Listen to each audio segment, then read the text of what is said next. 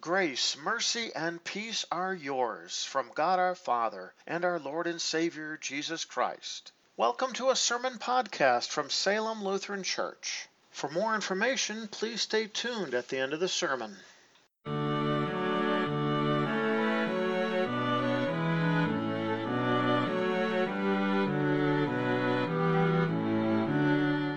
Our first lesson for this Palm Sunday is found recorded in Zechariah chapter 9. We read verses 9 and 10.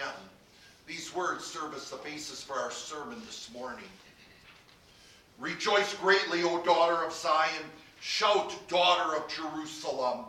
Look, your king is coming to you. He is righteous and brings salvation. He is humble and is riding on a donkey, on a colt, the foal of a donkey.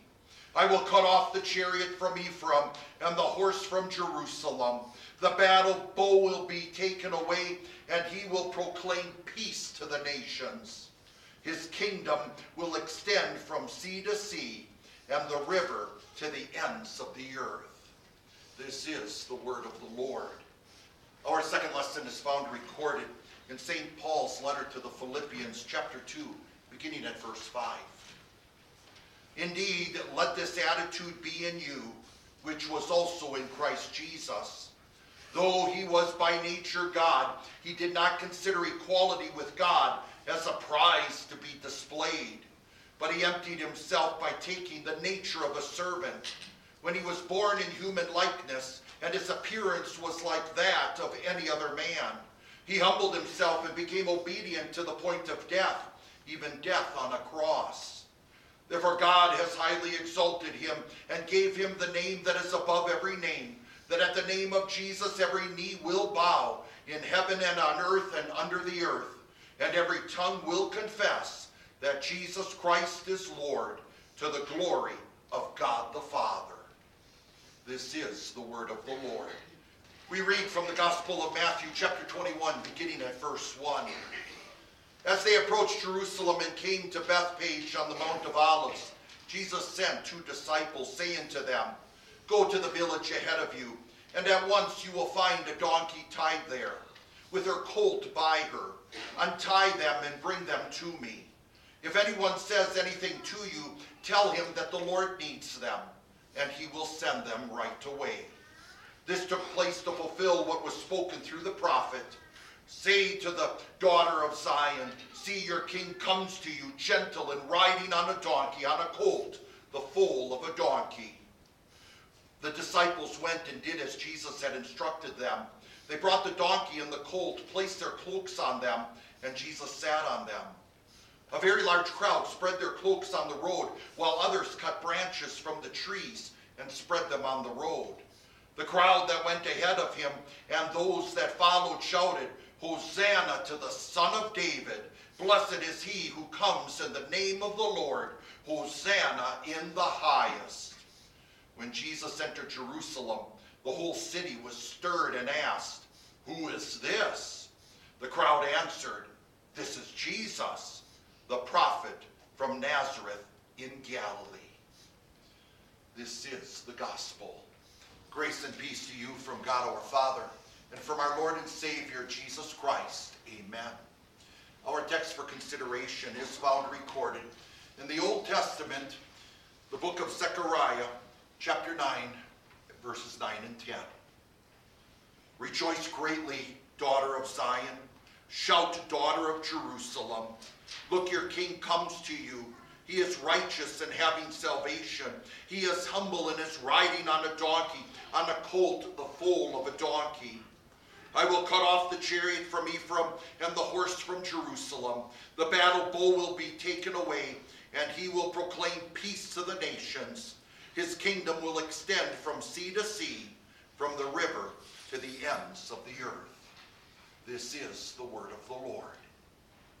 Dear brothers and sisters in Christ, the ball was thrown in. The guard on the basketball team started dribbling down. There was only seconds left on the clock.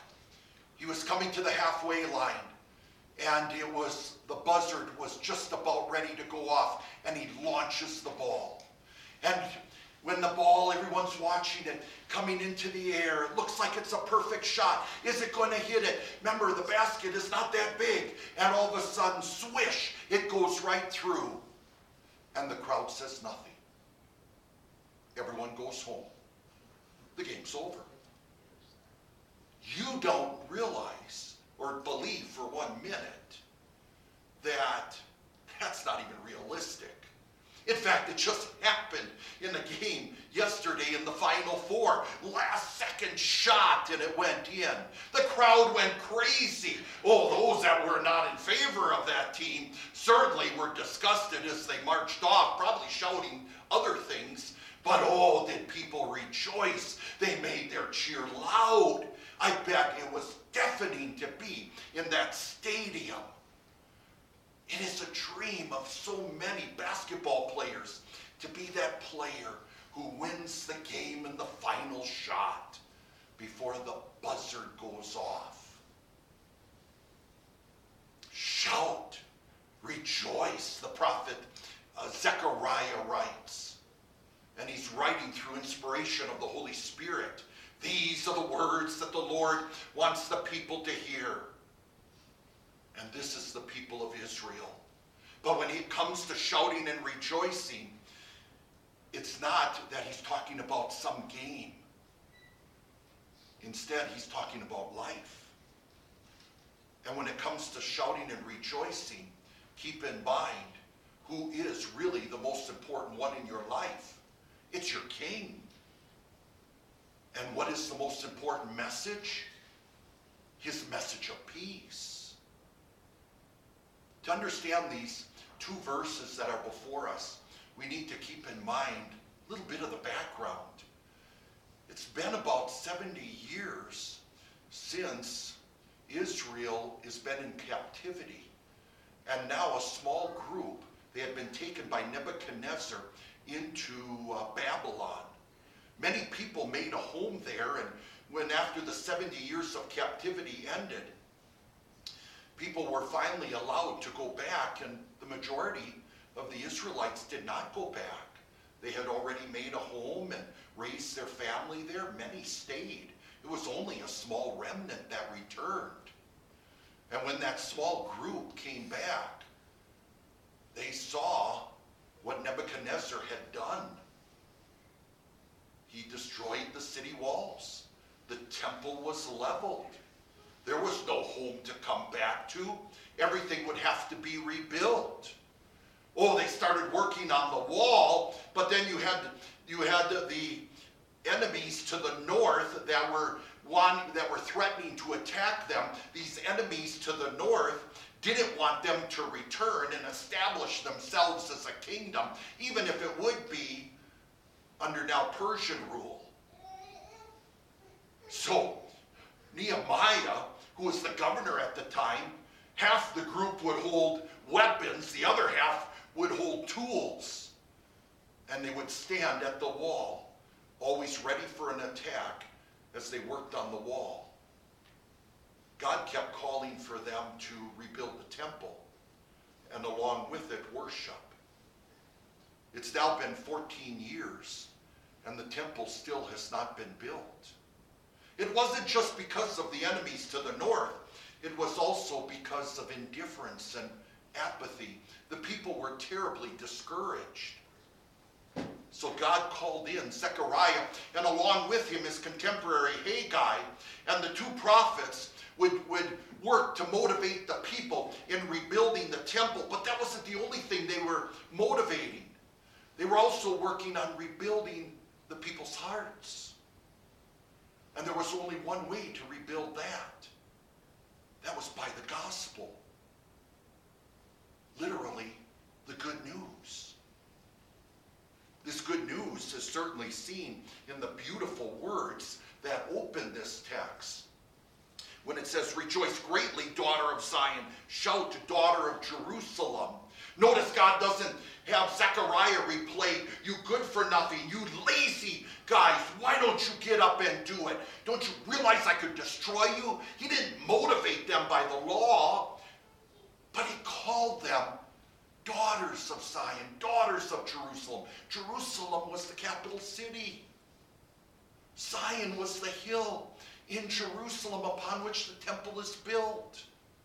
To call them daughters of Zion, daughters of Jerusalem, is no different than when God, we hear by the Apostle Paul, calling us children of God, children of the Father. This is a beautiful term of endearment. He's calling this remnant as his very own. And these are the believers. But at the heart of this good news, the reason why these beautiful terms to describe them is all summed up in this. The King is coming.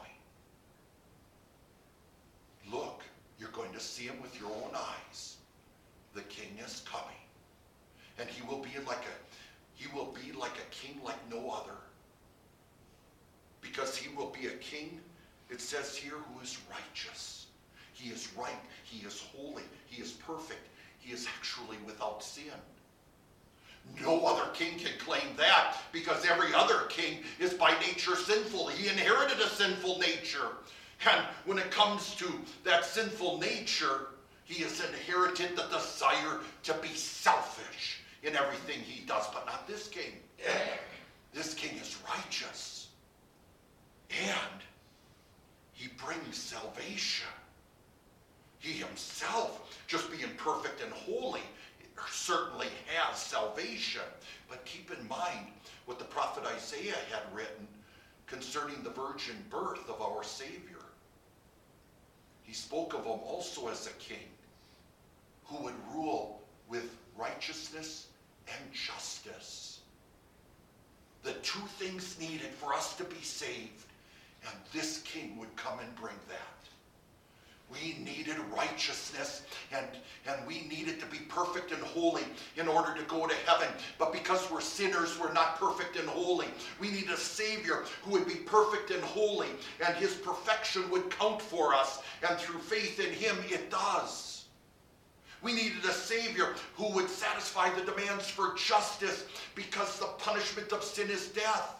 Once again, this is not a punishment you and I can make and live. We needed a Savior who would make it for us and conquer death once and for all.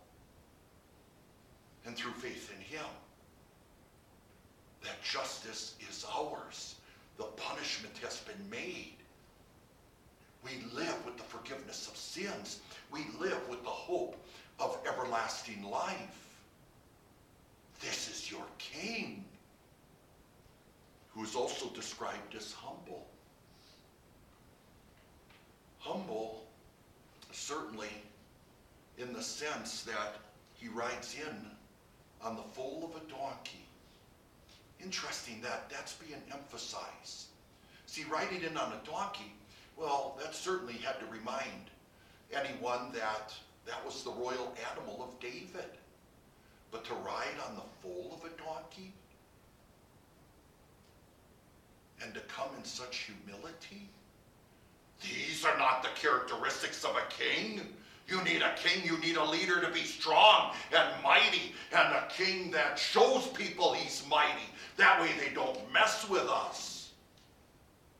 But a king who is humble, who puts other people's interests even above his own, is the very one who gave his life, his perfect life, for the sins of the world. He was humble and obedient even unto death, death on a cross. These words are fulfilled in Jesus. In fact, they're quoted in the Gospel of Matthew. These very words pointing to Jesus when he rode in on that baby donkey into Jerusalem. The people put their cloaks down. They put the palm branches down. That animal didn't have to touch dirt. It was being given the royal treatment, and they gave Jesus the royal treatment. Blessed is he who comes in the name of the Lord. Blessed be the Son of David. Hosanna in the highest. And they kept shouting it. My friends, we too join shouting greatly and rejoicing that Jesus is our very King and our very Savior King. By the way, there's one set of words that I have not made comments on. And when I went to the seminary, they always say, make sure to watch the smallest words, because those always have the biggest impact. And in this case, the words are to you. A king is coming to you. Not only to be seen by you, but those very words to you in the original Hebrew language can definitely be translated for you.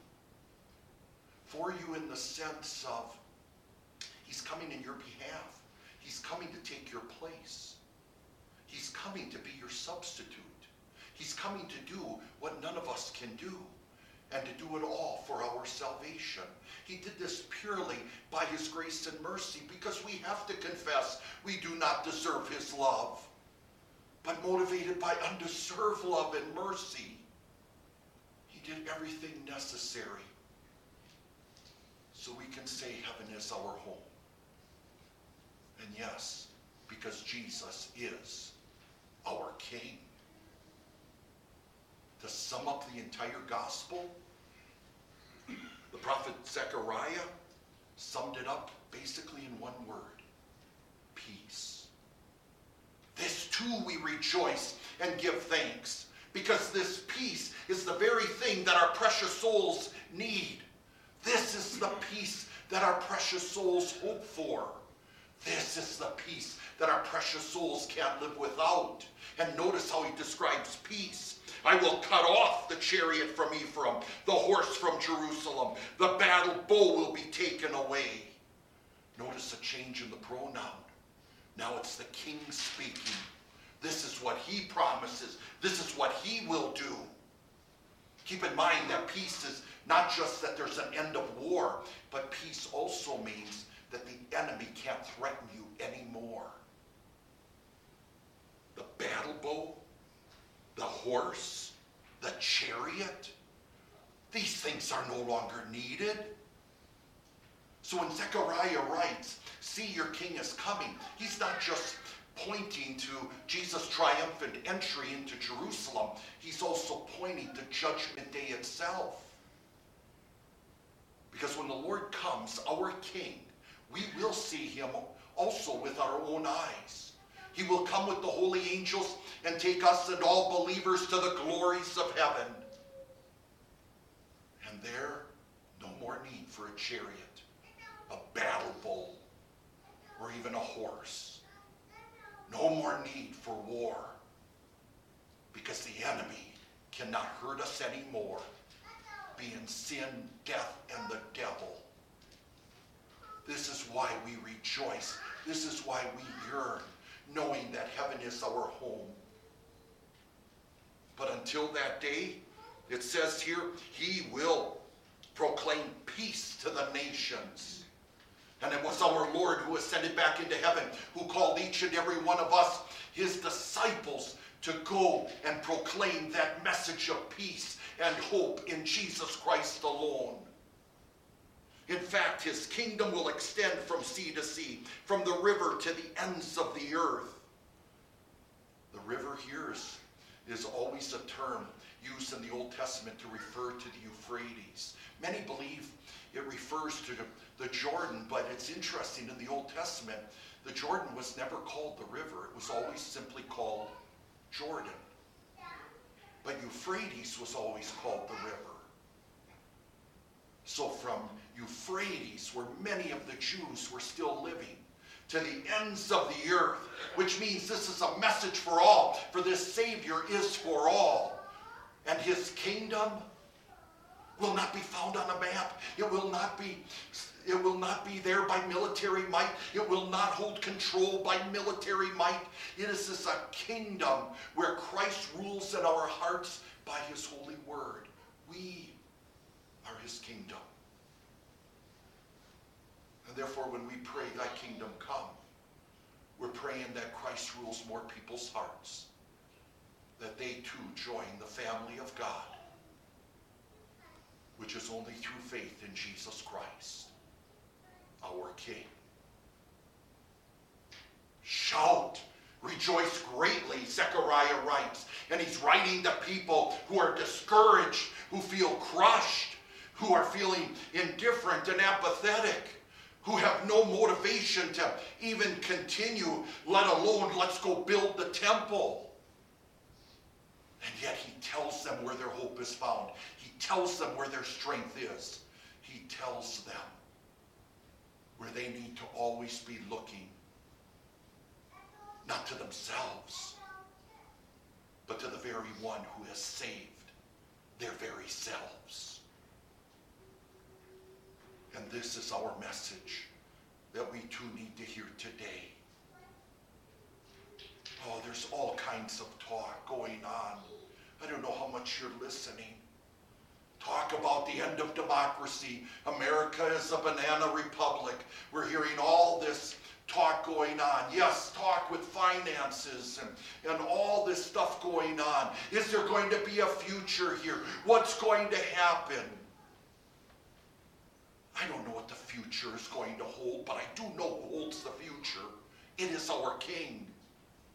And I do know one thing for certain, that no matter how discouraging things may seem, no matter how overwhelming people are complaining and focusing as they focus on themselves, and all I know is we have hope.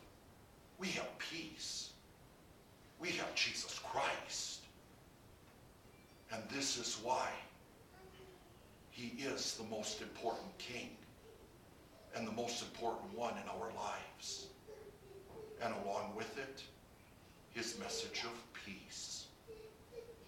Rejoice and shout aloud, Jesus is your King. Amen. May the peace of God, which surpasses all understanding, keep your hearts and minds in Christ Jesus. Amen.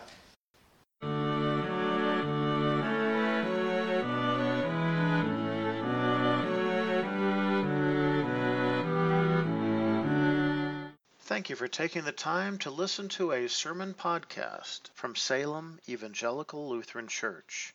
If you have any further questions or would like to learn more about Salem Lutheran and its ministry, please check out our website at www.salemevlutheran.org. Once again, that is www.salemevlutheran.org. May God bless you today and every day.